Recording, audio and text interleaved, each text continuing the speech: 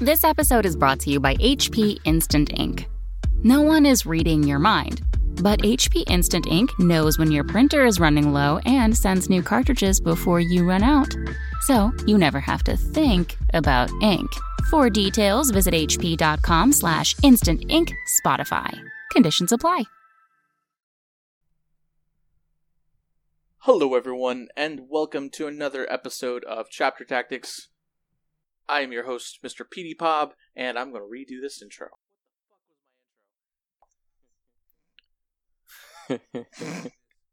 Oh no, not like this. What the fuck was my intro? God damn it. Oh, I hope this is only all over 100 times. Too much hanging out on Frontline Gaming, buddy. Oh yeah, right. Signals. No.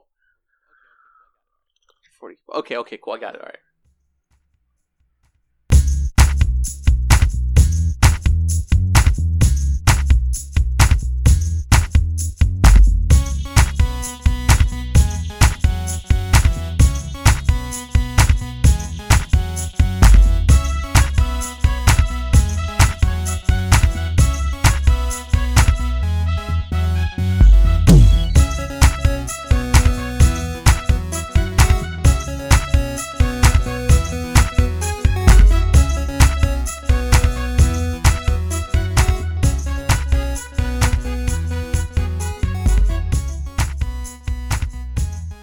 Hello everyone, and welcome to Chapter Tactics, your 40k podcast that focuses on playing Warhammer 40k competitively at all levels of the game. I am your host, Mr. PD Pob, and with me I have the one, the only, Scary from Scarredcast.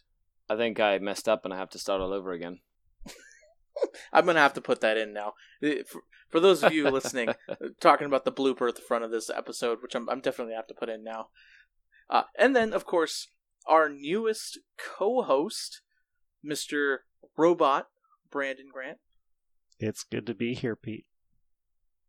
Petey Pan. All right, and then finally... in translation, 00110001. And then finally, swooping in again from the 40k Stat Center is the one, the only, Peter the Falcon.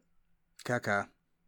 No, Peter, what's going on, man? Caca is poo-poo in Spanish. What are you doing? Oh, yeah. Insult everybody? I do what I do. You know, we'll give Peter a pass this week. He did just get a new doggy. He's probably just really, really tired from cleaning up poop. Oh, negative. He's amazing. He came litter trained like a cat. It's amazing. I don't have to do anything. Litter trained? Yeah. But he's like a bulldog, but he's a cat? Yeah. I mean, he also is kind of like a bird. He likes to perch on your shoulder, and, he's 20 pounds. So it's not fun sometimes, but he's fucking adorable. Oh. I love him already. Well, right on. We all know that Space Marines have the Falcon down, and don't you guys worry. We are going to talk a little bit about Space Marines this episode, because I think we're probably going to be mentioning them briefly every episode until someone figures them out. Or until GW nerfs them. We'll see. But anyways, today's episode, we're going to be talking mostly about terrain, how to properly identify the terrain on the table, and how it affects your army positively and negatively. Looking at the terrain, all the factors that you need to look at when you go up to your table, including what decisions you need to make and what terrain is good with certain armies and what terrain isn't. It's going to be a complete Terrain 101 episode. Should be a lot of fun. I have two phenomenal players that definitely know their terrain in and out, and Peter and myself. So it should be a lot of fun. Alright, so moving on. This episode was brought to you by the Frontline Gaming Network, frontlinegaming.org, and of course the patrons over at our Patreon. If you would like to get access to our Facebook group and Discord, you get to ask us questions at the end of every episode and so much more, as well as being eligible to win a special prize every month. Head on over to patreon.com/chaptertactics to support the podcast. It really helps us out a lot. This month we'll be giving away one vehicle kit to one lucky patron. I've decided to hold off on the whole awakened psychic-ness that GW's been teasing until next month, because it looks like they're not going to release that stuff until next month anyways. So this month I'm going to give away a vehicle to someone. Yes, it can be any vehicle, not Forge World. Sorry guys, I'm not made of money.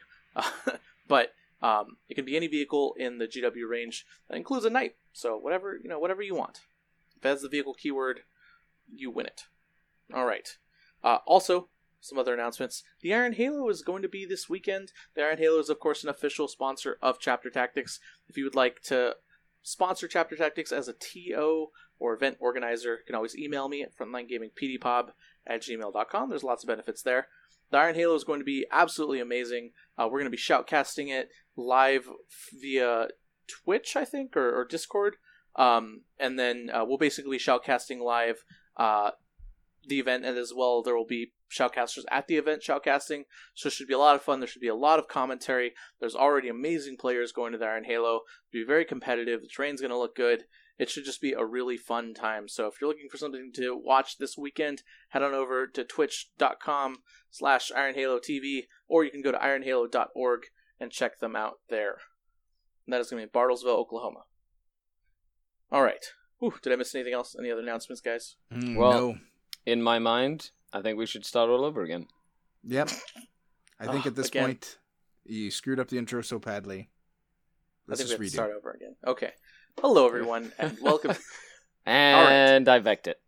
Oh, man, he vected my intro. That's what happened the first time. It was a plan years in the making, or whatever the fuck that stratagem's called. I never remember the name of that stratagem. Pablo.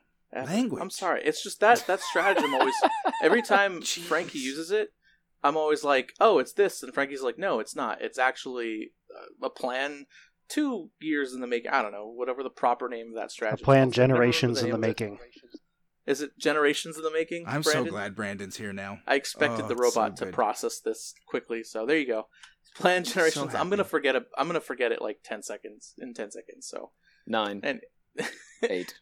All right. So before we get on to the main topic, I want to talk a little bit about Space Marines. Now, this is not something that we talk about much, not Space Marines, but leaks.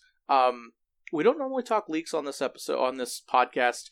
We keep it very, very, very infrequent, mostly because GW does listen to this podcast, and I like to focus more on factual stuff, things, concrete stuff that we do have actually. However, there is one leak that I feel like we need to talk about, because it might possibly be one of the best stratagems GW has ever printed, right up there with Vect, and that is, of course, the Salamander's Heroic Sacrifice, I believe is what the leak in the picture said.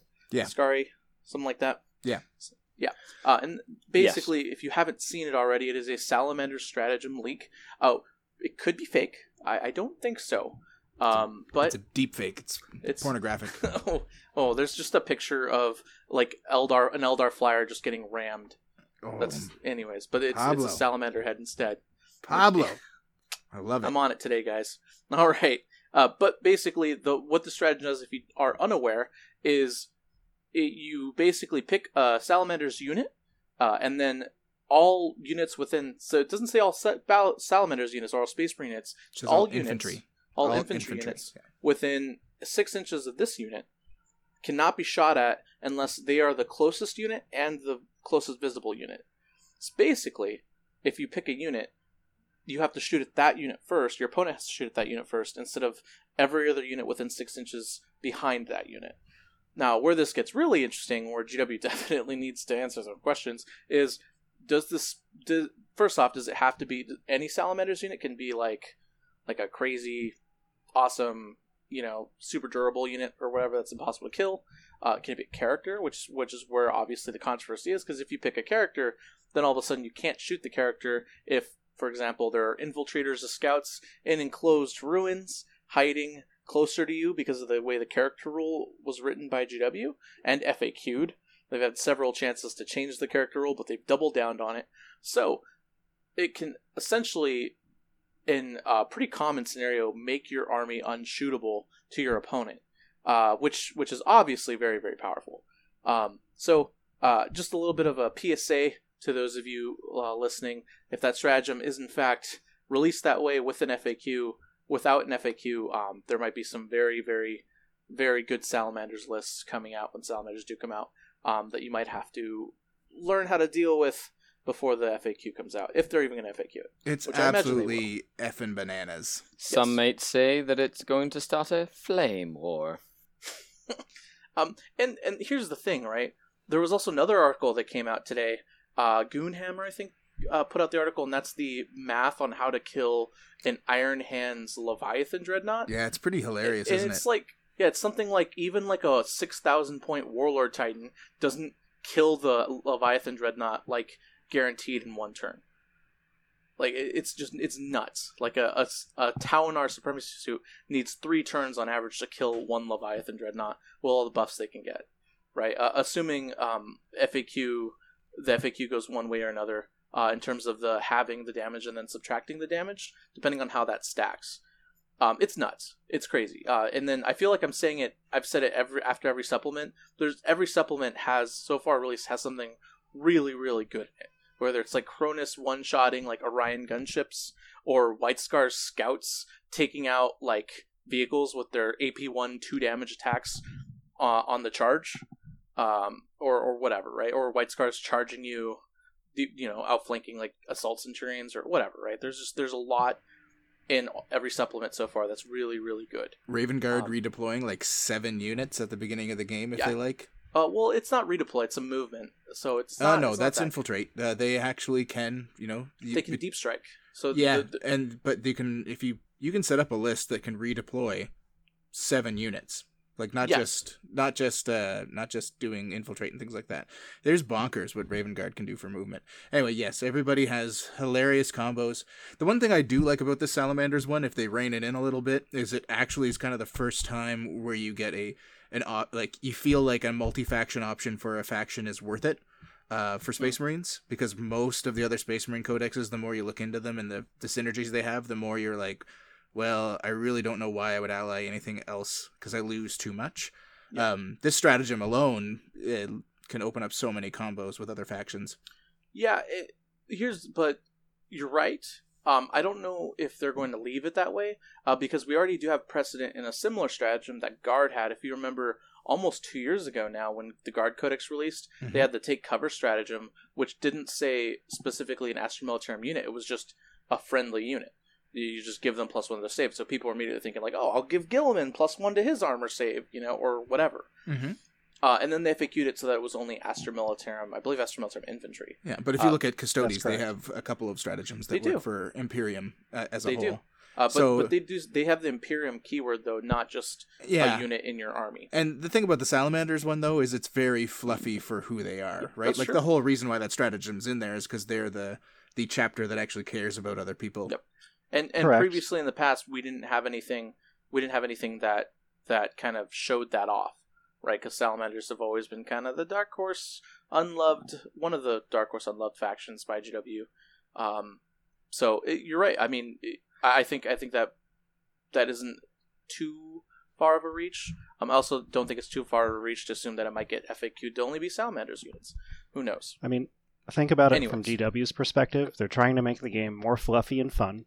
And the fluffy aspect is the image of the Salamanders stepping in the line of fire to protect their comrades. But rules as written, that's not what's happening. What's happening is that the Salamanders are out of line of sight, their friends are in the open, and you still can't shoot them. So the wording on the rule needs to be, in my opinion, changed to better reflect the fluffy aspect that was attempting to be what GW was making. So that, the rules and the fluff are more correlated. But as it stands now, yeah, it's very abusable. And then the article from Goonhammer was excellent at highlighting how traditional anti-tank weapons, even something like a volcano cannon on a Titan, doesn't take down Iron Hands vehicles. So you have a faction now who all of the traditional counters to what they would bring don't work. So figuring out what the meta is going to look like when that list becomes popular is going to be very interesting. Yeah, and I think there were already some points in the comments below, or in the comments for that article that were kind of mirrored what I already thought, which was that what will kill those Iron Hands vehicles is high rate of fire AP1 weapons, possibly bolters. My aggressors were killing a lot of stuff, just putting out bucket not loads just of dice at any things. bolters, strength 5 bolters that are AP 1 or 2. Yeah. Strength 5 bolters, Strength 5 AP1 bolters, I think, is fine. Unless the Leviathan Dreadnought gets +1 to its save through, like, cover. AP1 Strength 5 bolters is perfectly fine. And mortal wounds output, like Siegebreaker Cohort Centurions, if you can get in range before they die. Skyweaver jet bikes with Haywire, Talos with Haywire. You're going to have to put out mortal wounds on those things if you're going to take them down. Yeah, I think going into that sort of new meta, especially with the Space Marines, terrain's also going to be very important as well. Look at the segue. I like this guy. Oh my god, beautiful transition. Before we do that, one quick point. Remember, those Repulsor Executioners are about an inch off the ground, so you can shoot the characters. They don't block line of sight to the characters, because the characters are on the ground and the repulsors float. Just remember that, guys, when you're trying to, and girls, when you're trying to kill those characters. Just model them for advantage. Just lay them flat. Just lay them on the ground. Or take a Raven Guard Phobos captain with Caradron bolts or whatever the heck their crazy sniper bolts are. The Corvus bolts or whatever. Those things are so good. Yeah, I love those. You just out of line of sight, 3 damage on a character. Boom. So cool. Anyways, save all this stuff. More of this stuff will happen when we talk about the Space Marines when all the supplements come out. But for now, those are little teasers. All right. Terrain. The reason why I kind of came up with this episode, why I wanted to talk about this episode was twofold. One, we very rarely have 2 guests of of Scari's and Brandon's caliber, and Peter as well. Peter plays Peter counts. This guy, every time. Man, we have all these really good players. We also have Peter. You know, we couldn't have done it just the 2 of us, Peter. Let's be honest. No, it's true. I would have no idea what you're talking about. I'd be like Lionel Johnson trying to, figure out somebody's emotions. Oh, just wouldn't happen. Okay. So, not only that, but also when I played in the team tournament this past 2 weekends ago now, terrain was such an important factor in deciding my matchups. We wouldn't have gotten tied for first place if we hadn't taken terrain into account with our matchups with my list. My list was highly terrain dependent, and even though I got my worst matchup 4 out of the 5 times we got paired, I went 3-2 and did really well just because of the terrain that I was put on. And so that was kind of part of the reason why I wanted to talk about this episode. It's terrain is very, very important, and we're going to get into a point in competitive 40K now where tournaments are going to standardize terrain, maybe not holistically or universally. So like the LVO and the Nova might not always have the same terrain, but year to year is what I'm talking about. So like the LGT will probably have standardized terrain year to year. We have the Atlanta, that huge Atlanta major coming up at the end of the year. They already announced that they were going to have standardized terrain. You've obviously got the LVO, which doesn't have standardized terrain, but does have its own flavor of terrain that if you've been to the LVO, you understand, you know what that means. And then, of course, we have Nova, of course, which has been standardizing terrain for years. And Adepticon just upped their game with new terrain this past year. So terrain is going to get more and more important. And as GW doesn't fix or doesn't acknowledge the terrain rules, we're going to have more house rules terrain. So terrain is just going to become very, very important. Terrain. Sorry to interrupt you there, Pete. Pablo. I think you hit the nail on the head there, being like terrain, GW needing to, like, there was some keywords there needing to like define terrain, and I think onus falls on TOs, organizers, and players to really sort of understand how terrain works for now until something like that happens. Yeah, and I don't want to give too much away, but there's definitely some feel-badsies that higher up players and people have noticed about the terrain rules and about how players interact with the terrain rules, right? So without getting into specifics, basically terrain is going to be very important. Terrain has always been a very important aspect of competitive 40K, but I feel like now more than ever, it's important to be able to look at a table of terrain, not just at the table when you set up, but also in the future 6 months from now when you're planning for an event. So if you're planning on going to the Las Vegas Open, for example, it's important to look at tables of terrain and analyze how they affect your list positively and negatively, which is what the point of this episode is. So let's talk terrain. First and foremost, I kind of want to pick Brandon, Peters, and Scari's minds on this. We'll just use your most commonly used recent tournament list, or the list you would plan on taking to a tournament if you were to plan on going to like the SoCal Open at the end of next month.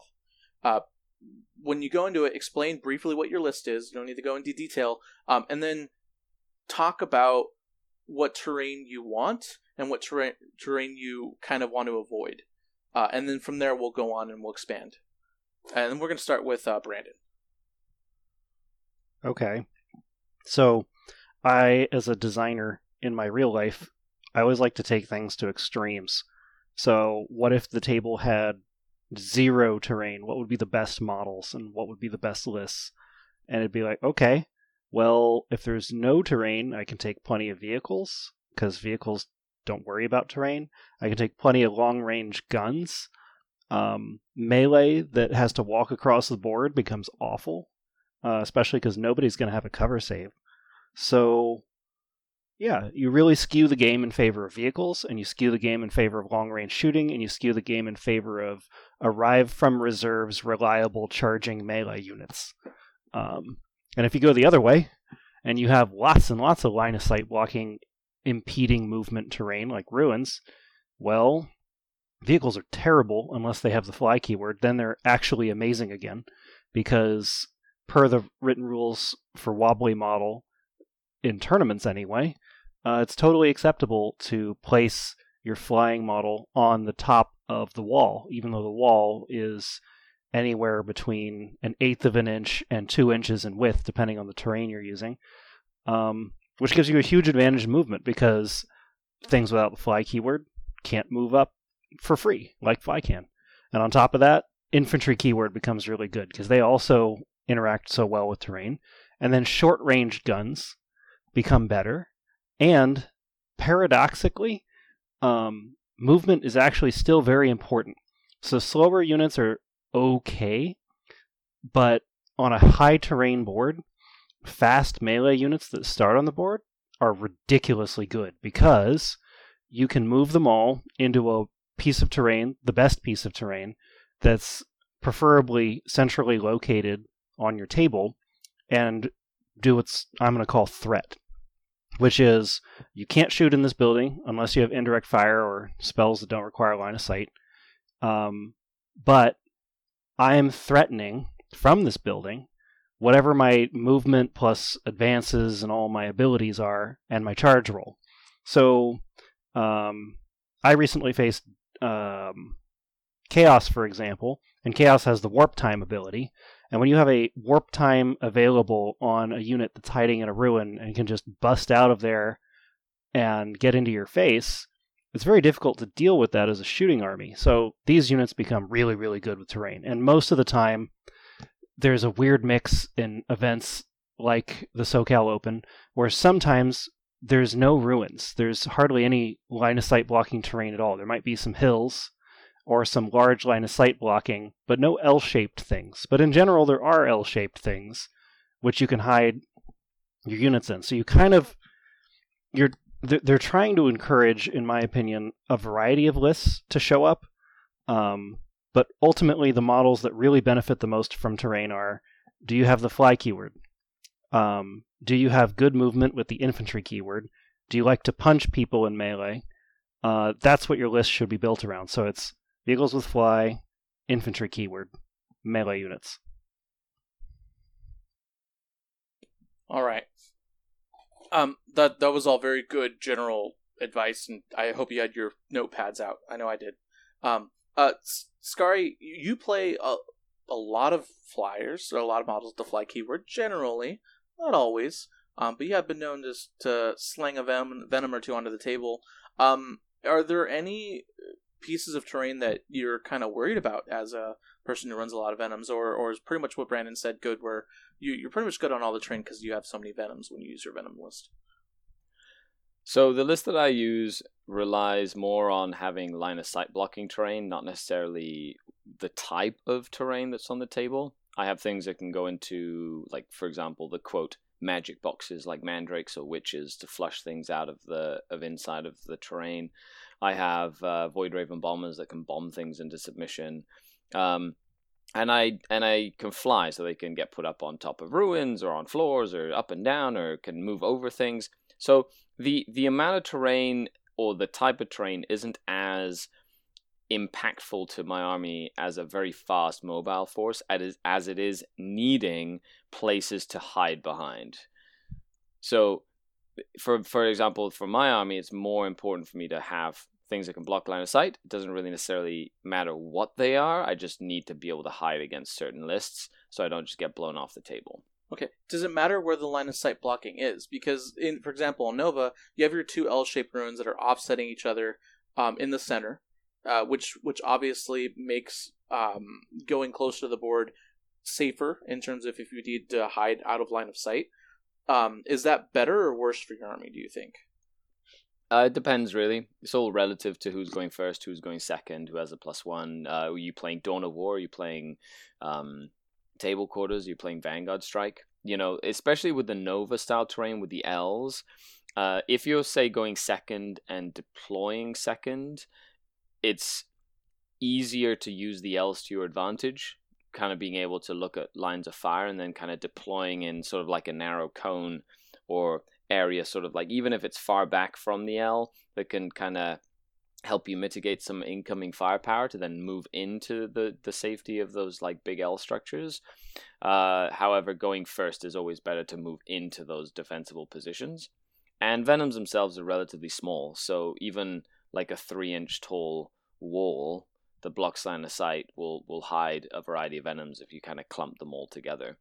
So the Nova style I like a lot, and those L's really help me. I really like that Nova style, but I prefer the style of terrain that we saw at the London GT, which had two larger sort of hills in the middle that you could also sort of hide infantry behind, and then smaller L-shaped sort of like ruins in each corner that I could use to hide like Reaver jet bikes behind, or Venoms and things like that as well.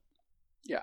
And the L-shaped ruins in the deployment zone, or in the corners and the edges, really help gunline armies, obviously, because you can hide behind them if you have indirect line of fire, or if you have things that don't necessarily want to get shot off the board turn one, and you want to play more of a defensive game in terms of like a faster, more offensive game. They're great for that. They're also good for armies that like to have a lot of cheap units that you don't want to die, just hide out of line of sight and just sit on an objective. They're really good for that, because then those units don't die. So, speaking of line of sight, I think that's a really important topic if you're trying to survive some shooting alpha strike list. The type of terrain and how tall it is and how wide it is extremely important. So, for example, if you're facing a list with a lot of knights are super tall, and they can move 12 inches or 10 inches and still shoot to full effect. So against a knight army like a Castellan, if you have vehicles and you're trying to hide them turn one, it can actually be very difficult to hide ordinary vehicles from a Castellan that can move forward 10 inches turn one and get an angle on you, because the knight just brings the high ground with it wherever it goes. So certain armies are much better at ignoring line of sight blocking terrain versus your big models than others. Or, for example, vehicles that are hovering. So the Repulsor Executioner, for example, is how many inches off the table? Maybe 4.5, 5 inches off the table. And it can fly and move 10 inches horizontally, which means if there's any tall terrain on your board, it can move on top of that terrain during its movement phase and basically ignore line of sight blocking terrain. Unless you're a really short model, like, say, an infantry squad. But vehicles and monsters are generally tall enough that quite a few shooting armies in the game can completely negate your line of sight blocking, especially if they have that fly keyword and a decent movement characteristic, which Dark Eldar are excellent for example. Yeah. Now, that is true, and then we're going to get to Peter in a second. But I'd like to add that, in general, those units and models will have to get a little closer than they would normally to be able to get those angles on you. So if you have fast, possibly fly keyword melee units or counter attack units that can take advantage of that slow unit, i.e. like aggressors or Custodes Jetbike Captains did that really well with the Guard Soup Castellan list back in the day. You can take advantage of your opponent having to get closer to shoot your gun line to see over that line of sight building. So you might just keep that in mind when you're building your list if you're trying to build a static gun line list for a tournament that has those those L shapes in your deployment zone. But anyways, Peter, my point question.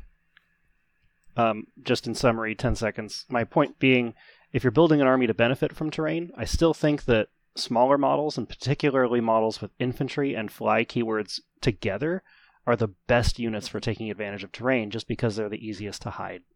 And they pretty much ignore terrain.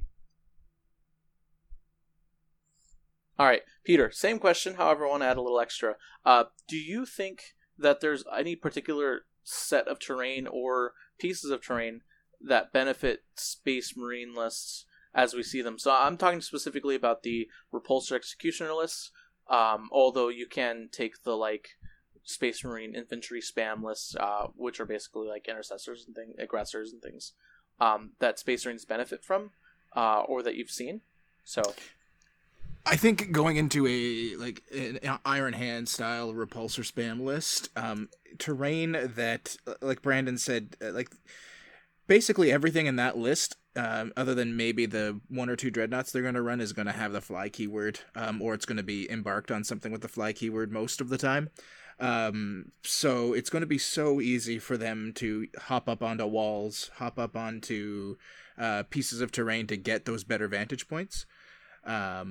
It's just something that's I think the more terrain, the better for a lot of these lists, even though it doesn't sound like it would be. It's just because those repulsors are so fast. I've been looking at some of the lists people have been posting, triple repulsor with double Stormhawk, and then a couple Redemptor or Invictor dreadnoughts. They're not even using the Leviathan because they want the backfield punch more than the Leviathan shooting, since they get so much out of the rest of their models.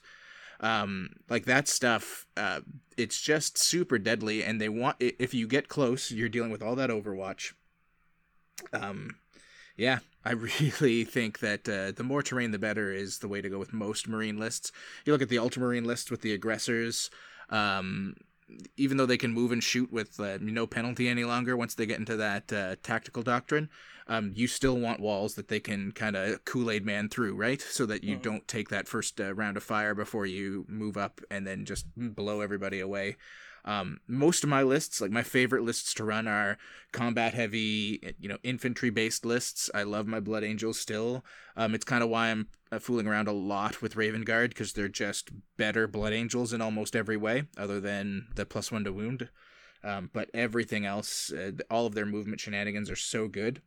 But in those lists, I really need a lot of terrain, because you can jump around all you want, but when your jumps are done, if you're standing out in the open, your opponent's just going to blow all your important stuff out of the water, right? Even with a -1 to hit, or always in cover, doesn't make a difference in the game we're currently playing. So you need Nova L's or something that you can hop behind when you're doing all these redeploy shenanigans and deep striking and infiltrating, etc. And it's really interesting because, each event and whatnot will have a different style of terrain that they use, and all the different, but no matter what event you are, we're starting to see standard pieces for tournament play. The Nova L is probably one of the more iconic sort of nomenclature pieces where this is a Nova L. So if you say that, most people understand what that means. And then another thing would be Frontline Gaming Magic Box. Right, the building that has the two stories. It's about 6 inches by 6 inches or 8 inches by 8 inches or whatever, and it's that sort of Magic Box. And those are pieces that I feel maybe we shouldn't have a standardized format. But this is a topic for a whole other discussion. Should we or should we not standardize terrain? I feel there should be set pieces that mean certain things standardized across tournaments, and that a tournament itself should have probably, I want to say, 10 different styles of table amongst the whole tournament that kind of give you different strategic options based on whatever.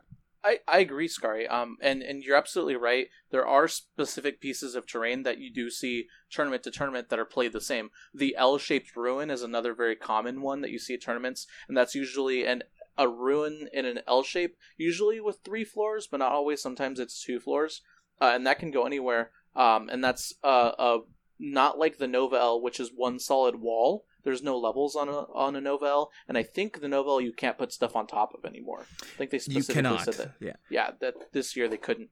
So an L-shaped ruin is something you would be able to put things on top of, but usually an L-shaped ruin is lower. The Nova-L is really high. There's also, like you said, the enclosed ruin or the magic box, which when we're talking about a magic box, guys and gals, if you don't know what we're talking about, basically a magic box is a ruin that is surrounded by walls on all four sides, so you can't see into it, and then the top of it is enclosed completely with a roof. So if you were a vehicle, you wouldn't be able to go inside of it, so an infantry could essentially hide inside of it without being charged or shot at by things that cannot go into ruins.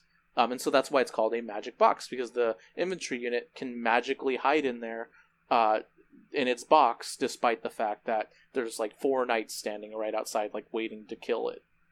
Right, so that's the point of the magic box. I have a story about that. Go ahead, Brandon. Magic boxes actually won me the SoCal Open last year. So that was the game where I was playing against Matt and his Eldar, and I gave him first turn, and I was running a Knight Castellan, and he killed it turn 1.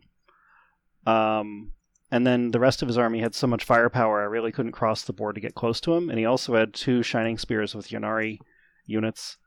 But I ended up winning because of magic boxes, and he didn't have infantry that were worth anything that could go inside the magic boxes, and my infantry were all more than 1 inch away from the walls, near objectives, so it was very hard for him to get rid of my last few models, and it ended up giving me the chance to come back, and it ended up working out in my favor. So when we're talking about magic boxes and whether they're viable or not, right now they're here to stay, and it's a very important thing to think about when you're building your list is, what happens if there's a magic box right on the center objective in this mission? Do I have enough firepower or damage outside of that box to just win the game anyway? Or should I take infantry units that can go inside that building and clear it out? Preferably punchy ones. Yeah, absolutely. So I think this is actually a really great segue into the next part of this discussion, which is what to do when you come up to the table. So we're going to start this from the beginning. You go to a tournament, you lay your army down. Now, we'll probably talk about this later in the Patreon questions. However, where you put your army and where you set up can be very important, because in general, players tend to, I've seen players that are more casual tend to pick the side that they set up on and not necessarily the side that's best for their army. Now, it doesn't always happen. Sometimes you get really good players who are aware of what terrain works well for their army and what terrain setups that they want, but not always. So one bad habit that I think that if you're listening to this podcast, you should probably get out of if you do it, is to make sure you don't get too comfortable. He said do again. Make sure you don't get too comfortable when you set up. Be prepared to move to the opposite side. Be prepared to look at the table logically and subjectively to pick the best side for you, no matter where you think you want to set up. So don't get too comfortable, and then also don't be afraid to ask your opponent to move and switch sides. You know, your opponent's already spent all the time and energy to move. They can move an extra 5 feet if you want their side of the table. And if they get mad at you, like, you're at a tournament, whatever. They paid for it. Like, come on, guys. Come on, dude. Punch him right in the dick. Don't do that. But there's nothing in the code of conduct for that yet. They shouldn't get irritated. Playing Warhammer competitively at all levels of the game, including punching your opponent. The dirty level. Anyways, the dirtiest of levels. Also, on the flip side, there's a way to take advantage of that. If you were a lot more savvy players will set up on the side that they want, just in case they know that, or in case their opponent is one of those people who doesn't necessarily care about the side that they want, so that they kind of gives them a slight edge in the side that they want, right? So if you're like Mr. Sean Naden, you'll set up on the side that you want. Sorry, Sean, I'm calling you out. Set up on the side that you want, which maybe might give you a slightly higher percentage chance of getting that side, because your opponent might not ask you to move the models. So, anyways. Yeah, can I talk to that for set up really quick? My suggestion is not to do that, because it feels a little weird. My suggestion is to be aware that your opponent might be doing that, and plan accordingly. Yes, absolutely. You should, and also don't let your opponent, like I said, don't be afraid to ask your opponent to move. Look at it subjectively and look at the side that's best possible for your army. Now, how you figure that out, that's what we're going to talk about. So, you go up to the table. Hopefully, by this point, you kind of have an idea of what units in your army perform well in specific pieces of terrain. So, if you have, for example, if you look at my army, if I have an out of line of sight shooting Whirlwind Scorpius, I'm immediately looking for places to hide my Whirlwind Scorpius. I would prefer non-ruins, things that completely block my Whirlwind Scorpius from all shots except for when a knight wants to get really, really close, so my counter assault units can kill it, or my bolters or whatever. I'm specifically looking for it to be able to shoot all game, where it can hide and shoot all game. Preferably, an L-shaped ruin closer to the center of the board, so that the 48-inch range can hit my opponent's backfield. However, that might not always be the case, and that might not always be the case for you. So I want to give you some general advice for your army. So the first thing is objectives. Look at the mission you're playing. Where are objectives going to go?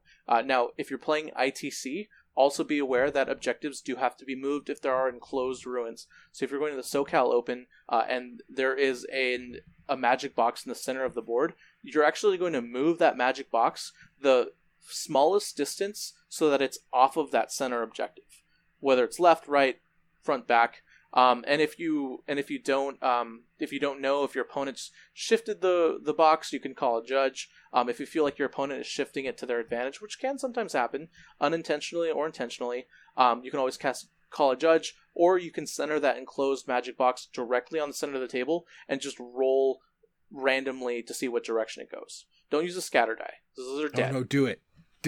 Just bring a scatter die just for that. But just to be completely fair. Right, just roll which direction that magic box will go, and then move it that way, because you do have to move it the shortest possible distance. And for those of you who've been in that scenario, you'll know exactly what I'm talking about if I'm not explaining it correctly. So once you've moved all magic boxes and all ruins so that objectives aren't wholly within them, then you can start looking at which objectives are easiest to take. You generally want to focus on objectives that are within or can be hidden easily by terrain. So think like an objective in an L-shaped ruin. You won't have to move that objective because it's in the L-shaped ruin. It's still accessible because it's not a magic box. But the unit hiding in that building has a very good chance of just holding on that objective in all game because they probably won't get shot, depending on your army. Also, you want to measure how far objectives are from ruins in particular, but from anything, because this game is a true line of sight and true measurement game. So if an objective is 2 inches away from the edge of a ruin and that 3-inch bubble extends 1 inch out, then technically a unit can hold that objective even though it's outside of the building, if that makes sense. So because there's 3 inches to every objective to hold it. So the reverse can also be true. If an objective is right on the wall of a magic box, for example, that a unit can hold that objective 3 inches into the magic box, but still be 1 inch away from the edge, so it can't be charged. So that objective is a strong objective for an infantry model to hold, because then, especially an objective secured infantry model, because that model can hold that objective even if there's a billion knights on the other side of the wall. If those knights don't have objective secured, that single scout model is holding that objective no matter how many knights there are, because the knights can't shoot the scout and they can't go in and charge the scout. I know it sounds dumb, but that is just the way the rules for terrains work for now. It's just we don't make the game, we just got to play the game. And then finally, once you've identified all that, you want to look at terrain placement rules. So not only if moving enclosed ruins off of objectives, there might be entire tournaments where you have to place the terrain yourself. You definitely want to prioritize the terrain that you pick, or that works best for your army, but also you want to prioritize the terrain that can hold objectives better too. So you might want to steal a magic box for yourself if there's magic box and player placed terrain. And actually don't have a lot of experience with that. So Scary, Brandon, or Peter, if you guys have ever played with player placed terrain, is there any other tips in there that I might be missing? So the biggest thing is when you get up to the table, define the terrain with your opponent. That's probably... What, sorry? I was just about to get to that, but yes. Haha. Well, let's skip over that. But that's probably number one thing. But if you're like player place terrain or whatnot, yes, you want to set up the terrain. If it looks like a piece has been moved because somebody put their display board on the table or something like that, don't just come up to a table and see like all the ruins kind of clumped up in the middle and all the forests like all skewed, and then go, oh man, well this is not even. I hope I get that side. No, like one of the key things of getting up to the table is adjust terrain as necessary and discuss terrain with your opponent. If there's an equal number of pieces on the table and you can kind of see what's going on, it's very easy to just go, okay, this should be here, this should be here. And if not, pull a judge over and go, hey judge, how is this table set up at the beginning of the tournament? Can you please just set it up quickly so that we can have a fair game from the beginning? Well, one little quick anecdote, kind of like a rant, if you will, is one year at the Las Vegas Open, when I was judging. So this is back when I helped judge the LVO, not actually sell things in the secondhand shop and whatnot, and help run the event. There was a player who sat down. Both the player and his opponent sat down at a snow table, and right next to the snow table was a lava table. Right, so both sets of terrain matched their respective mats and tables. So there was clearly snow terrain. There was clearly lava terrain. Like it was very, very distinct. So the player in the snow table sets his display board down, looks at it, and says very loudly, very obviously so that I could hear, man, this terrain sucks. It's so uneven. I don't know what to do. So I go kind of hover over this terrain, look at it, and yeah, the guy's side that he got deployed on didn't have a single ruin in it whatsoever. It was basically his opponent had a ruin, and there weren't magic boxes at the time, but his opponent had a ruin in like a line of sight blocker, and he had like a bowling lane. It was bad. And I looked over at the lava table, and one of the opponents had a big white building with snow on it, just chilling on his side of the corner, the same corner that was closest to the snow table. So I look over at his opponent and I say, hey, do you think that table belongs on your, or that terrain belongs on your table? His opponent was like, no, I was wondering why I was here. I was like, oh. So I just grabbed it, put it over onto the snow table, and it's like, there you go. The point of that anecdote being you are in charge of your own fun, as has been said by famous member of this podcast, and you should always try to do the best you can to make sure that the game is competitive and fair for both of you. So don't be a victim. That's kind of the point of that anecdote there. But yeah, so like Sari said, show up to the table, adjust and define terrain. Make sure you and your opponent do that. Don't just assume that a piece of terrain is a hill instead of a ruin, or vice versa. You should always clarify that with your opponent, because players come from different backgrounds and play in different communities where people do play terrain differently. Not only that, but players have been playing for a lot longer than you sometimes. Yes. And they've been playing since like 2nd edition or Rogue Trader, where in some editions hills gave cover, and in other editions, like your forests blocked line of sight. And it's just good to make sure everyone's on the same page. So that it doesn't matter what the rules are for the terrain, as long as you know what set of rules you're using for the terrain before you get started on your game. In my day, the jetbikes used to roll dice every time they went into a tree, and on a 1 they died. That's how I feel. Playing Warhammer Fantasy, that sparks some really terrible memories for me. Yeah, and the other thing is, make sure you read that player packet, because oftentimes nowadays they have specified what terrain is what, so you don't just make it up with your opponent, and also so you don't get caught out by somebody that says, well, that's a crater or whatnot, to get a certain benefit that maybe that event isn't even using. So that's another key thing to keep in mind, is get that player packet memorized, because a lot of them now are adding terrain aspects. Yeah, so let's go and talk... Well, I actually want to mention one more thing, and then we'll go into kind of more strategy stuff. And that's finally is, remember, 40k 8th edition is a true line of sight game. It is. So other than the first level on ruins blocking line of sight, if in the ITC, a lot of it is true line of sight, unless there's any other rules thing others, which means when you're going in there and you're looking at terrain, you want to make sure to get to your model's level. Even if you look like a weirdo, stoop down, look at firing lanes, look at where models can shoot. If there's a lip or something like that on a ruin and you want to put models on top of it, make sure that the models 2 ranks in to that level can still see down and shoot the things that they can. Models do block line of sight for each other, so just you always want to get to know your table. Where are the windows?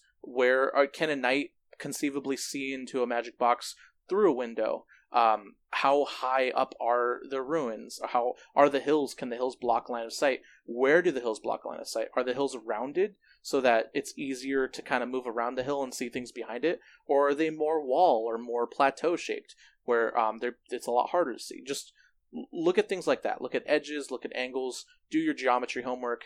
But you definitely want to take that time to look at everything. And you don't want to assume anything either, of course. And then one PSA, if you go to a tournament and you see a weird piece of terrain or weird table, maybe it's like Eldar themed and there's spires everywhere and giant spikes and weird stuff, and you have no idea what's going on, don't try to do any of that. Just go to the TO and ask them how they intended this table to be played. Because I've seen some wonky stuff. Also, the Tower of Doom. Yeah. Also, if you're a TO, try your best to keep like normal terrain on a competitive table. Like, narrative terrain is cool, but if you've got like waterfalls coming out of like spiked armor things, I don't know, random Eldar spires and just weird looking terrain that no one's ever played on, it might look really cool, but it might not be playable, or functional. So just keep that in mind if you're a TO when you're deciding terrain for your event. I've seen some truly egregious stuff. Also, Frontline Game is responsible for some really awkward terrain as well, so we're not completely innocent there. All right. So let's go and talk about what we're going to do when we've established terrain, defined it with our opponent, and then we've decided if the terrain is favorable to our army, or if the terrain is not favorable to our army. And because I imagine most people want to hear the not favorable to the army, we're going to start with that. And I want to start with Brandon. So, Brandon, in general, if the terrain is not favorable to your army, when you come to the table, what are some factors that people need to keep in mind when they deploy and when they play the game out, if the terrain isn't favorable? Well, I kind of bring a middle-of-the-road style army most of the time, so I have some melee, some shooting, that sort of thing, but I also tend to play armies that are pretty slow on the whole, that don't need to get to you very quickly most of the time. So it really depends on the matchup. Like, let's say I'm playing a Tau matchup, and there's really no line-of-sight blocking terrain in the center of the board. That's probably not good. So even in the army planning phase, that's kind of a test that I have for any army list is, ahead of time, what am I going to do on Planet Bowling Ball against a Tau army? Or vice versa. What am I going to do on Magic Box Theater against a really heavy melee army? What's my plan? And if you have that plan during the list building phase, that's the best advice I can give you. Because there's been some games where, especially against Chaos, you can have a game where the only thing that you have line of sight to the whole game is -2 to hit 4-up Invul Plague Bearers. And if you're relying on shooting to get rid of them, it's going to take a long time if you're not built the right way. So, I don't know. Let's talk about, I guess, the concept of initiative then, because I think that the terrain factors nicely into that equation. So initiative is which player, if nothing changed, would win. And if we're on Planet Bowling Ball and I'm playing a Tau player, the Tau player is going to win the game if I never leave my deployment zone, because I have no line of sight blocking, no cover, especially with smart missiles. He's just going to delete me from the board. So I have the initiative versus a Tau player, because they're going to outshoot me, and if I don't change how the game is being played, generally by getting closer to them, then I'm going to lose. So I need to have options on Planet Bowling Ball for closing with an enemy quickly. Classically, this year, my strategy has been bring Chimeras, because Chimeras I can move in advance and get closer to the Tau player and start really getting close enough to actually do things. So, for example, if the Tau player is filling a line-of-sight blocking piece of terrain with drones, at the very least, I can try to fix some bayonets and charge the drones and get rid of them, rather than just say, well, I guess I'll die. And on the other hand, if I'm playing Magic Box Theater again, and I'm versus a heavy melee army that I can't shoot, my opponent has the initiative, because if I just stay in my zone, I'm still going to win the game. They can't actually hurt me until they get close to me. So then it's a matter of, okay, I need to be very careful about pre-measuring distances, and in the case of a guard player, I don't have anything fast to respond to him, so I just play very, very defensively in terms of creating multiple concentric rings of screens, trying to create a situation where the only way this player can get to me is in the open, so that I have a chance to shoot them at some point and try to win the game that way.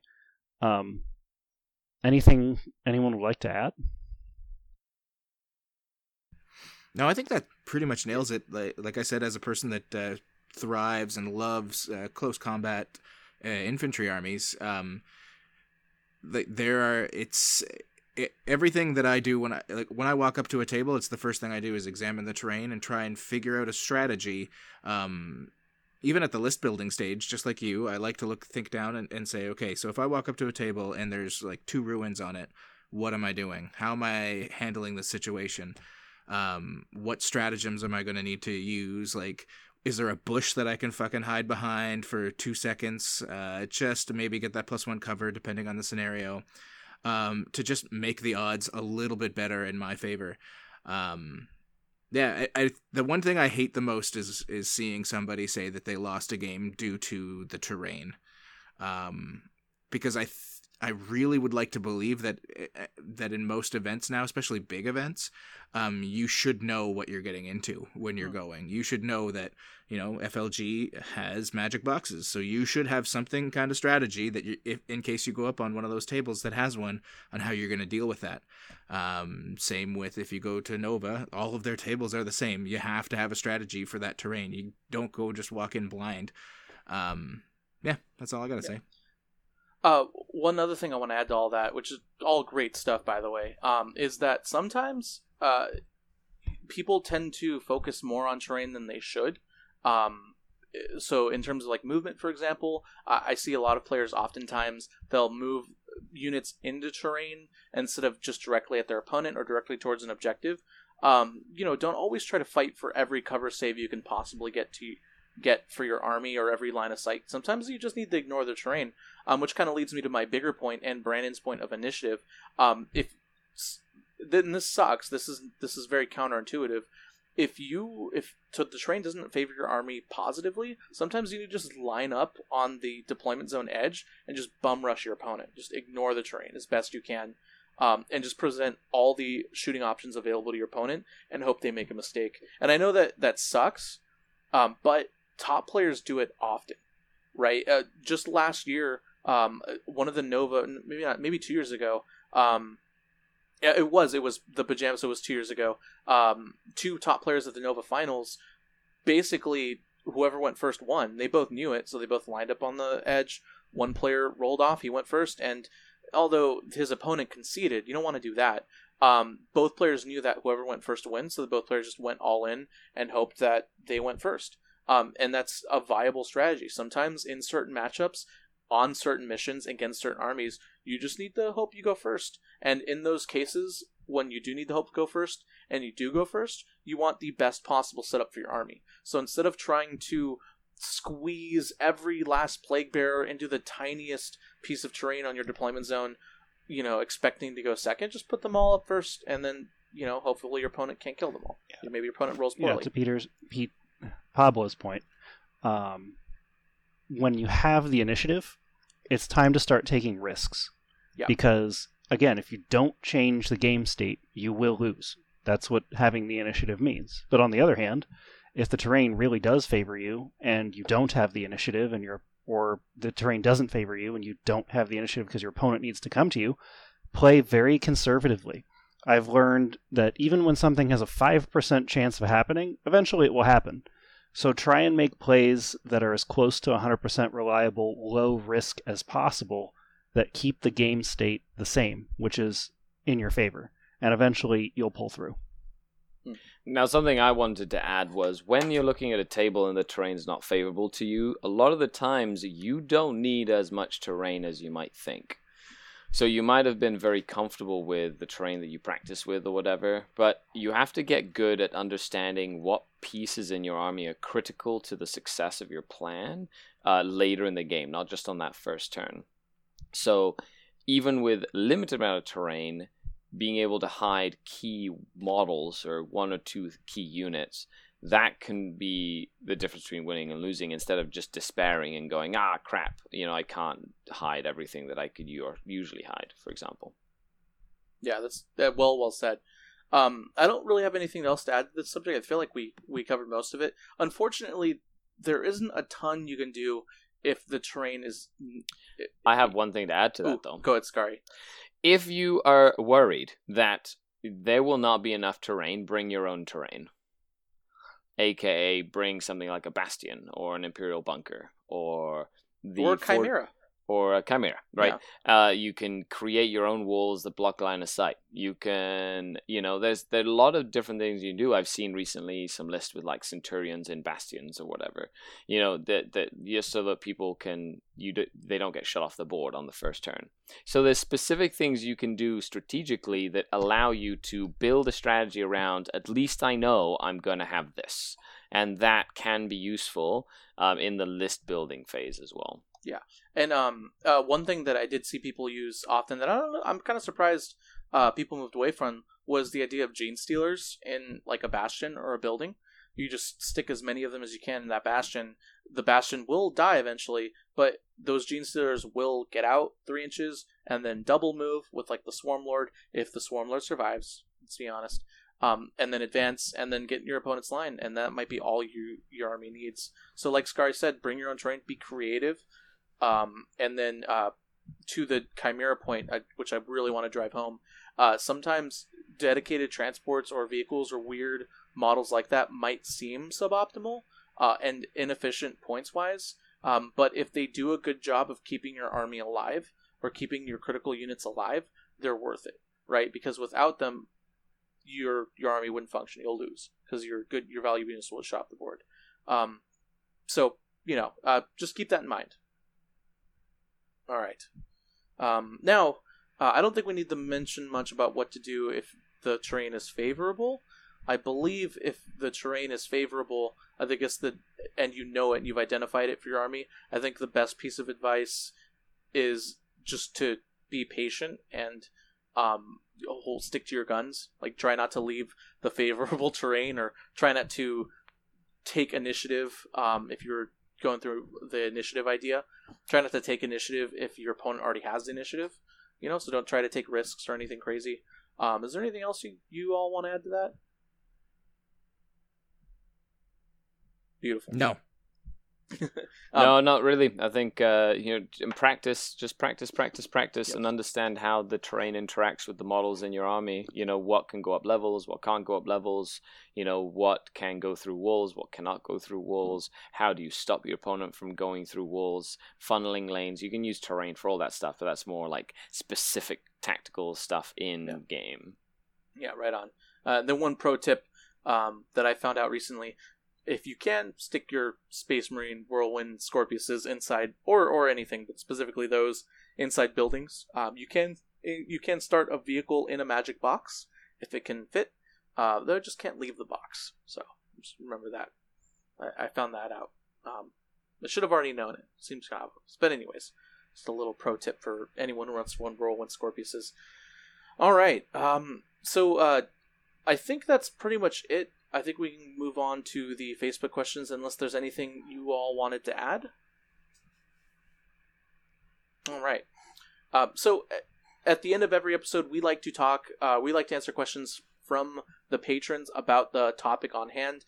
This week, there's a lot of really good on-top topical questions that the patrons ask, so I'm really excited to get to them. If you would like to ask us questions to answer at the end of every episode, you can join the Patreon, patreon.com/chaptertactics, a $5 a month donation. We'll get you access to the Facebook group where you can post the questions every Monday, and where we'll answer them live on the show. All right, so the first question is from Mr. Kelsey. Have you ever chose to deploy on the side of the table that your opponent is standing on because the terrain seemed favorable? Yes. Yes. Whenever I can. There's no shame in that. Yeah, all the time. 100. I sometimes do it just to mess with my opponent if I know them. I'm like, I want you to move all your shit on this side.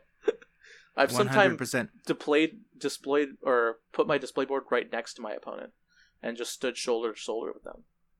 And if I'm feeling really competitive, I'll pull the Sean Naden thing. I've definitely actively done that, where I've come to a game, looked at the table, and then just dropped my movement, all my trays on the side I wanted, just to see what would happen, you know. And it does work. There's so many people that'll just say, "Okay, yeah, I think these will work because I don't want to move," and you say, "Awesome," because that was the point. Right on. And then you win. And then you win. That's it. That's the key. Every time. All right. Patron Thomas wants to know, why do players get so butthurt over how you paint your Space Marines? Ooh, this is a little controversial. They don't. Does that mean putting paint on Space Marines? How you paint your Space Marines. I believe to add a little more context. I understand. To this. Yeah, I understand what he means. It's like White Scars being White Scars, Ultramarines being Ultramarines. Yes. So I don't know. I would hesitate to call the people who complain about the actual paint schemes players, quote unquote, more than fluff bunnies. But I understand that there are some competitive players who also don't like it. It rubs them the wrong way. And I don't think you should you can't just say that because they like it they're not players or it was just a joke. That's what okay, I'm gonna shut up now, Brandon. Yeah, my thoughts would be, when I see someone who's put a lot of effort into how their army is modeled and painted, I don't really care what their color scheme is. Their army looks great, and it's fun to play against. So if they're playing Purple Marines and they're saying they're running them as White Scars, I don't mind when those Purple Marines are converted and painted really well. I just don't... Oh, go ahead, Peter. No, I hold it to the same as like any other faction. You don't see it get brought up with Eldar. You don't see it get brought up with Orcs, and Orcs is probably the most difficult, especially with the amount of Death Skulls players out there now. I have seen very few checker patterns, and I know, just saying that, I'm gonna get 6 emails tomorrow with just everybody's fucking Death Skulls army. Like, I did it. Oh, I always do. This is the Dark Angels thing all over again, isn't it? It is, but at least the Dark Angels ones, they'll email Pablo. They will not try to address it with that me. Is a thing. I think the Orc players just wah at their computer when we say something that they're laughing. They probably laugh. You're right. There is an exception, though. If you have painted your army as Dark Angels and you are running them as White Scars, that's a little weird to me, because it's like, no, they're very clearly another chapter, a very specific one. They're not your own creation. Didn't you run White Scars as a Dark Angels with your Dark Angels at one point, Brandon? Never. They were always Dark Angels. You ran the Dark Angels Battle Company. That's right, and they were always Dark Angels Battle Company. Oh, that was... Well, Michael ran his Salamander. You're confusing Michael's Salamander-themed Space Marines that he ran as White Scars for a while. Yeah. But didn't Michael also run Gene Stealer Cults as Custodes? Wait, hold on. It's just I'm going to say, though, the biggest issue I have is if your army is confusing as hell. So if all your 3 detachments are all painted the exact same way, and they go, these purple Space Marines are White Scars, these purple Space Marines are Ultramarines, these purple Space Marines are Imperial Fists. In my opinion, if there's that's where I start having issues. There should be some way to tell them apart. Clearly, tell them apart. Yeah. Real I quick, agree. Brandon, don't you run your Cadians as Catachan? They're painted with my own paint scheme. But they're Cadian models. Well, that I've converted them, and I only run them as the one regiment, so I'm not doing 3 regiments in the same army. It's all the same regiment. It's like my Dark Eldar, my witches and my witches armor panels and my Kabbalite armor panels are exactly the same armor panels, but some of them are witches and some of them are Kabbalites, so you can't mix them. I paint all of my Marines gold and red. And so they match my Custodes. And you call them Custodes. And I call them Custodes. No. And I play them as whatever the frig I want until someone says otherwise. And then I'll say, well, I don't like you. And I'll pout.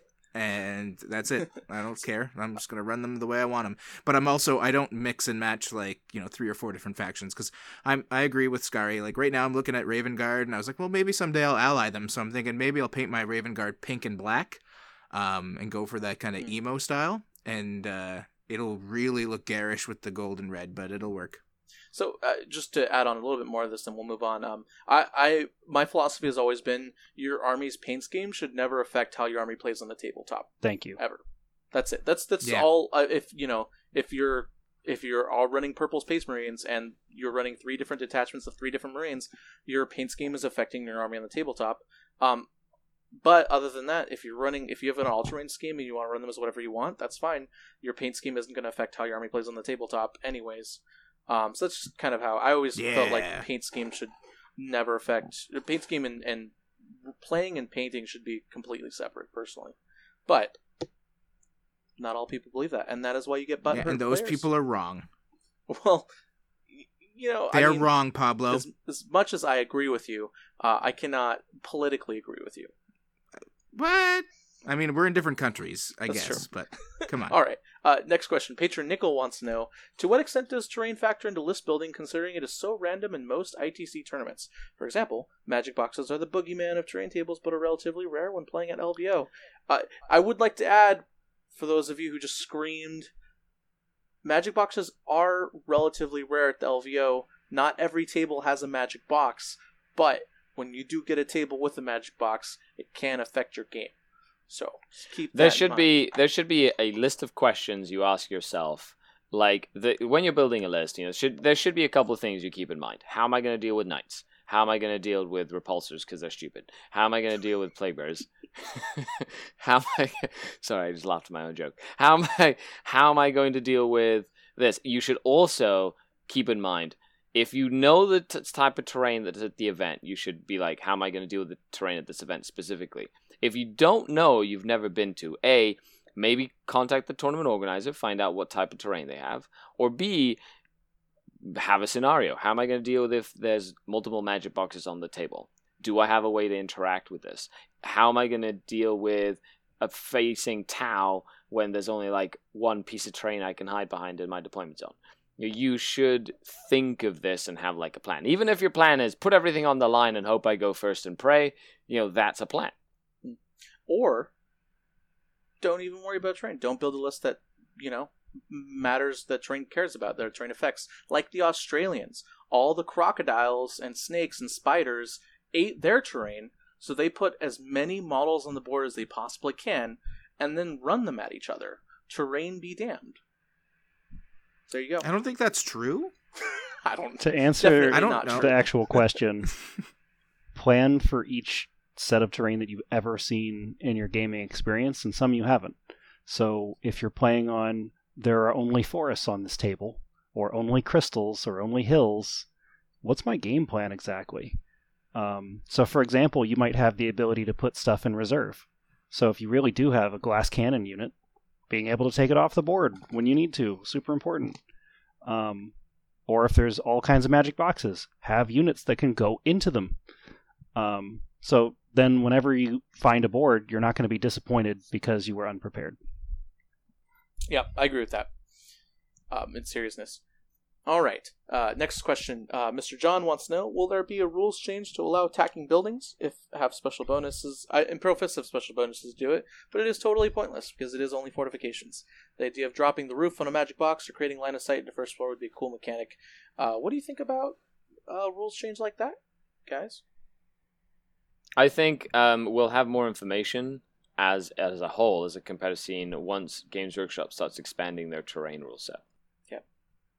I personally think standardized terrain within a tournament is better than rules being made to mess with terrain. Well, 100%. But at the same time, I wouldn't be surprised if GW came out and said, by the way, any enclosed buildings are a Armor 13 vehicle, like they used to in 4th edition. Oh. There's a precedent for stuff like that. Oh, so, that's true. You know what I mean? So maybe there could come a point where that sort of works its way back. Now, at this point, we're wish listing and theory crafting, but needless to say, yes, the terrain rules require some sort of, arbitration by the TOs at the moment to make sure that the events run smoothly. As a little fun aside, there was an APOC narrative campaign that I saw. They had a bunch of stratagems. One of the stratagems was a vortex grenade that lets you remove a piece of terrain from the apocalypse table, any that was just gone. But they also had stratagems that we pick a point every model within like 60 inches on a 4+ takes a mortal wound, things like that. So it wasn't exactly the most competitive rule set, but anyways, let's go ahead and move on to Mr. Tim. Do you prefer random terrain to make competitives more random and potentially different, or do you prefer standardized terrain so you know what you're going to get? I prefer both, and I would really love if someday, if we ever got into some kind of professional style circuit for Warhammer, that there were tournaments that did both. I love that. I think both have their merits, and I don't think one is actually better per se than the other. The concept of randomized terrain really makes you think differently about your list build. Like Brandon was saying, you have to think about, well, what if I go on Planet Bowling Ball? What if there's a bunch of enclosed ruins, etc., etc. Whereas, if you go to a Nova event, you know exactly what you're getting into, and you can build your list around that specific scenario. And there are definitive merits to both, as well as negatives. And I love both of them. I just like the list building phase for me is a really fun phase, and it's just great, and I don't want it to stagnate. I think something that would be really cool would be if a tournament had, say, 10 pieces of terrain per table, right? So you have 2 L-style buildings, maybe 2 smaller ruins, a couple of craters or forests, and then a couple of walls or crates or something like that, or hills that are bigger. Say very the amount of terrain that you see on the London GT style tabletop, not the Styrofoam 2018, but the 2019 that was actually quite good. No one talks about that one. Sorry, Okay. So. And then what you do is and then you show up to your table, and it's all kind of piled in the middle, and there's 4 ways to set up the terrain, and you roll one of 4 ways to set up the same pieces of terrain, and there's a little chart. So you could have setup 1, setup 2, setup 3, setup 4. So you can't ever really sort of plan for a specific setup, but each setup is just a little different to make it a little bit more spicy. And I think something like that would be really cool. I agree. Kind of to add on just a little bit more what Peter said, I would love one day for there to be a super ultra mega world championship tournament where players play different rounds, and there's different formats where that exactly happens. Maybe day 1 it's player place terrain, day 2 it's standardized terrain but completely standardized, and then day 3 mixed. I don't know, mix it up, but kind of like an Iron Man of sorts where you have to build a list that wins across multiple setups and multiple formats would be really awesome. Only thing I'll add, it is really nice to have a variety of terrain just so that the meta doesn't become too stale. If the terrain is literally always set up identically, it's very easy to build corner case lists that exploit that terrain to the fullest, and it, in my opinion, makes the game a little less fun. But as long as there's random terrain available, sometimes that's what I prefer, so that's what I'll gravitate towards. All right, so patron Matt wants to know, he got 3 wins with Grey Knights, not a little bit because he could camp in some. He got 3 wins with Grey Knights because he was camping in magic boxes, shooting out of them with Astrolabe and a billion paladins, or 500 points worth of paladins, and also hiding a Land Raider Redeemer in there until he could gate of Infinity it. So this actually isn't a question. He's just talking. He's just talking about Grey Knights. Damn it, man. He just wants to. So basically, I guess here is what with magic boxes is there ever a point where there's too many magic boxes? And as a TO, if you're going to add magic boxes to your event, should they be on every table? And should they be more than 2? What's the best number of magic boxes do you guys think for a tournament?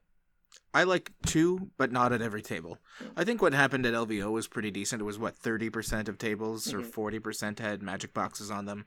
There may have been 1 or 2 tables that the magic boxes weren't super amazing on, but in general, it seemed like that was kind of a really good way to do it. You have 1 or 2 smaller. I don't like large magic boxes. Like the hangar last year at SoCal was a big issue when you guys tested it there. And Richard Kilton hid 200 orc boys inside one. That's not a good scenario, a good case. But 2 or 3 small ones at 30 or 40% of tables is perfectly fine. I love it. All All right, and then finally, Vito wants to know, will we ever see a standard terrain set up for ITC? I think there should be a certain standard required of tables, especially in a tournament. We'll probably never see a standard terrain set up for ITC, just because forcing... It's kind of goes against the ITC, forcing TOs to buy terrain and build and plan their events a specific way. The ITC does, in general, like to let TOs do their thing. That's what's made the ITC so successful. However, I don't think like a generic layout or terrain, list and how you play them to that specific piece of terrain. I don't think that's completely out of the question. As long as it's not necessarily forcing TOs to use it or forcing TOs to use those terrains. Although that is also really hard because of how different terrain can be in general. But what do you think? What do you guys think about if the ITC decided tomorrow everyone has to use this terrain setup for ITC, or this is a recommended setup for terrain setup for ITC events? I wouldn't like that. I can see as a TO making it a recommendation or a suggestion, but making it a requirement would, well, for one thing, it'd kill the creativity of some of these events. So. No thanks. And the other thing is, terrain is one of the most expensive parts of setting up an event, yes. Especially in the beginning. So forcing people into you have to buy these pieces to make this work would just be a shit show. On the other hand, like you said, setting up, say, guidelines for certain terrain pieces is not terrible, and I think that's given the amount of times you see confusion at tables, even at top-end tables sometimes, because of certain pieces and what they do or do not do, and, last game when I played it, this was a X type of ruin, and now you're saying it's a crater, you would get rid of those, which is good. That's about it. All right. Okay, and that is it for the questions. If you would like to submit a question, go on over to patreon.com/chaptertactics to get access to the Facebook group. All right, that's it. That's the end of the episode. Thank you all so much for coming out, Scary, Brandon, and Peter for coming on. Don't forget to check out the Iron Halo this weekend, ironhalo.org, twitch.com/TV/ironhalo, something like that. Go to ironhalo.org. You'll be able to find the Twitch link there. Also, don't forget to check out frontlinegaming.org for all your tabletop goodies, ITC terrain, mats, secondhand shop stuff, etc. And also check out, I'll let Peter and Scary plug away for them. Go ahead, Peter. You can always check out 40kstats.com for your stats news. Sorry guys, I haven't updated it in a couple weeks. I was doing life stuff, and there's been some upgrades happening in the background, so probably the next day or two you'll see a big dump of 6,000 or 7,000 games on it. And of course, 40K Stats Center. This week we're going to be doing a stats-centric episode due to the fact that there were no GTs over the weekend. Everybody failed miserably at getting to 28 players. Also, he's lying. He's been playing with his dog this whole time. I have been playing a lot with my dog. It's just been sitting... And that's not a euphemism, although it is. It's been sitting on his shoulder like the Falcon. He's been dressing his bulldog in a Falcon suit. Why haven't I done that yet? I should Google that. There's got to be a costume. As the Falcon works, 6,000 entries put into 40K Stat Center. Yeah, it was a lot. My wrists hurt for a bit there. Was that from playing with the dog? Yeah, okay. Yeah, also a euphemism. God damn it, guys. You're very welcome. So, don't forget, when talking about terrain and features of terrain, stay grounded, folks. Ooh. And if you ever want to find out more, join me every day, Monday through Friday, 11 a.m. Eastern Standard Time on Twitch, on Scardcast, and I do a live paint stream where we sit down and paint. To paint Ultramarines models to be played as Iron Hands. I'm actually painting played as Cabalite Warriors. I paint whatever. I painted like some little mini Titans, and I'm painting the Blackstone Fortress guys right now, and I'm gonna paint a Dark Eldar Reaper soon from Forge World. Whole bunch of stuff. Also, he never plugs it, but check out Scary's Meta Mondays. Sometimes not on Mondays, but Meta Mondays. It's really great stuff where he just talks about competitive 40K this week in competitive 40K plus tactics and bonus stuff. It's easily some of my favorite content. So, yeah, because you're a Patreon, PewDiePie. Well, you never plug it, Scary. Okay. I just would like the world to know. The world needs to know about Meta Mondays with Scary. MMA, Meta Monday Analysis. Oh. It's like Fight Night, but not Fight Night. And you can check that out by going to patreon.com/ScardCast. Yes. Yeah, got it. All right, and then Brandon, is there anything you'd like to plug? I'm just happy to have been invited to the show, so thanks. Right on. All right, well, I'm looking forward to keeping Brandon on as a co-host for the future. We'll be able to plug the robot into 40kstats.com, and he will be able to live analyze the lists. All right, I'm actually really pumped about having Brandon on the podcast. Just saying, if anybody out there is like wanting to know more about playing Warhammer competitively at all levels of the game, which is like the whole point of this podcast, then we have legit LVO winner over here. So I'm just saying, like, I'm excited. I'm excited about all the cool tactical discussions we're gonna have. So stay tuned for next week. Hey Siri, find me a dog falcon costume. All right, everyone. I couldn't find any matching. God damn it! Okay. Bye. Bye, everyone. Stay tuned next week when the Falcon gets a Falcon costume for his Falcon. Bye. Ooh. You guys are